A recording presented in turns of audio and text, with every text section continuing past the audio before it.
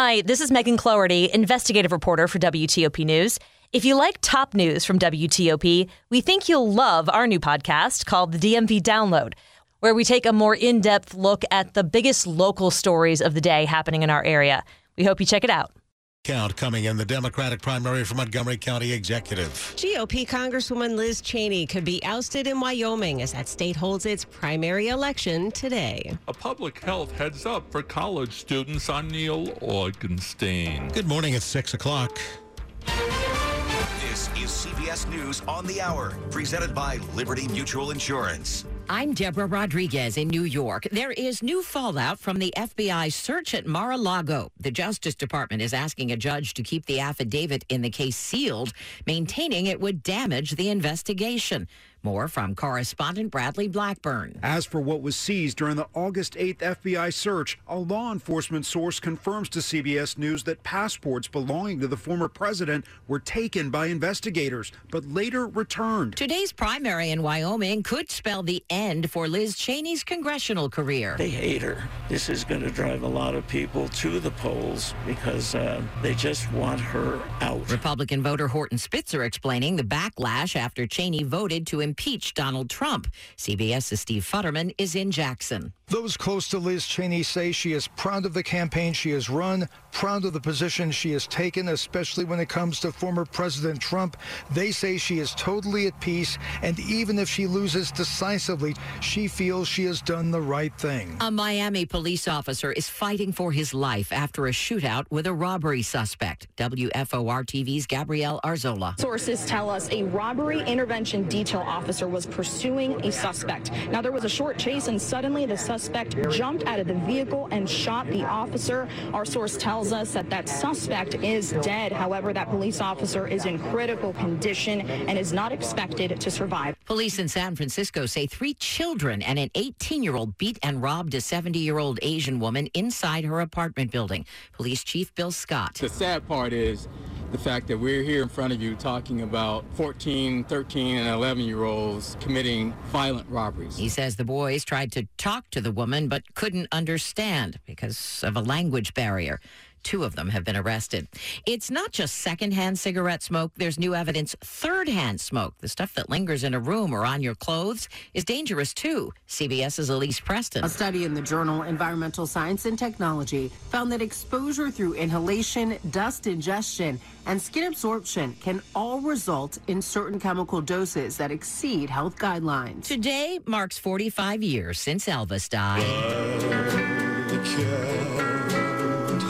Fans attended a candlelight vigil at Graceland last night. People love him. He's never been forgotten. He's the king. Presley's ex-wife Priscilla spoke. Many of you have been coming here year after year after year. God bless you. Truly, God bless you. Elvis was 42 when he died of heart failure after battling a prescription drug addiction. This is CBS News. Liberty Mutual customizes your car and home insurance, so you only pay for what you need. Visit libertymutual.com to learn more. 6:03 here on your Tuesday morning, the 16th of August. Just a couple of showers this morning. We'll get some sunshine later on today and a high near a comfy 82 degrees. And good morning, I'm Joan Jones. And I'm Bruce Allen. Here are the top local stories we're following for you this hour. A lawsuit is being filed against Anne Arundel County Police for shooting and killing a man who assaulted his mother and then attacked police earlier this year. The family of 20-year-old Deontay Quarles Jr. have now filed a lawsuit in federal court saying his civil rights were violated. His mother, Mickle Quarles, speaking to WJZ. My son was going through something and 3 officers responded. I was asking for help and my son was murdered. On January 30th, officers responded to the family violence call in Crofton. Once inside, body cam footage shows Quarles run and punch Officer Jay Ricci. Ricci then tries to help cuff Quarles. That's when he's bitten. Police shot Quarles 3 times. Officer Ricci suffered traumatic injuries and lost consciousness. Anne Arundel County Police have not commented on the lawsuit. Luke Luker, WTOP News. Election 2022 on WTOP. David Blair, the candidate in the Democratic primary for Montgomery County Executive, will request a manual recount of paper ballots.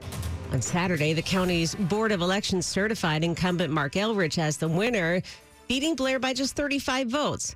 The Blair campaign tells WTOP it plans to submit the recount petition today at noon. Right now in Maryland, your mail-in ballots are not counted until 2 days after Election Day.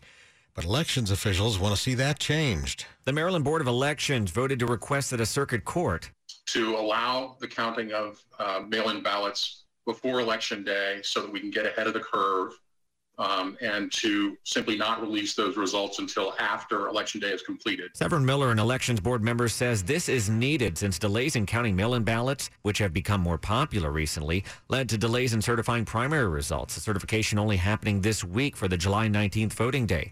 Right now, Maryland is the only state in the union to wait until after Election Day to count mail-in ballots. Mike Murillo, WTOP News. Prince William County Public Schools says it will not ban certain books from its school libraries. Some Prince William County parents were furious after a librarian at Thurgood Marshall Elementary School in Manassas read the book Prince and Knight, a book about a prince who falls in love with a knight during the school's morning announcements last year. The county fielded a total of 6 challenges, the most ever, though mostly from the same person, to library books over the past school year.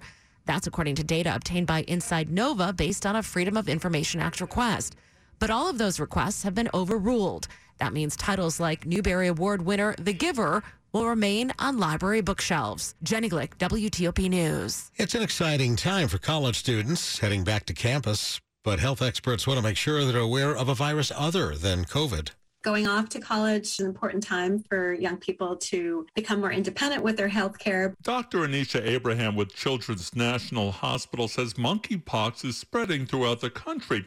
The highest likelihood of spread is through direct skin-to-skin contact, but it can be spread through towels and linen. A college environment certainly can be a high-risk environment for the spread of contact-based monkeypox. The symptoms involve a rash, pustules or blisters, along with potentially a fever or joint aches. She says contact a student health clinic or your doctor.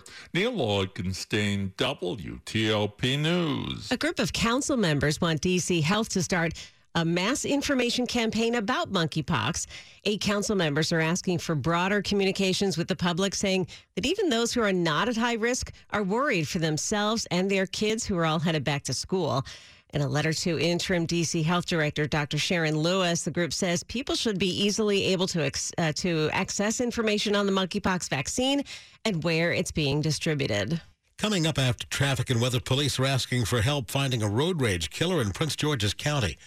It's 6:07. Now more than ever, managing strategic, cyber, operational, and financial risks in your supply chain is critical to protecting your projects and programs, as well as U.S. national security. Using advanced machine learning capabilities, Blue Voyant Supply Chain Command detects and remediates cyber threats, identifies foreign influence into contractors, as well as new or unknown vendors, delivers comprehensive industrial-based reporting, and provides real-time vendor reliability monitoring that reduces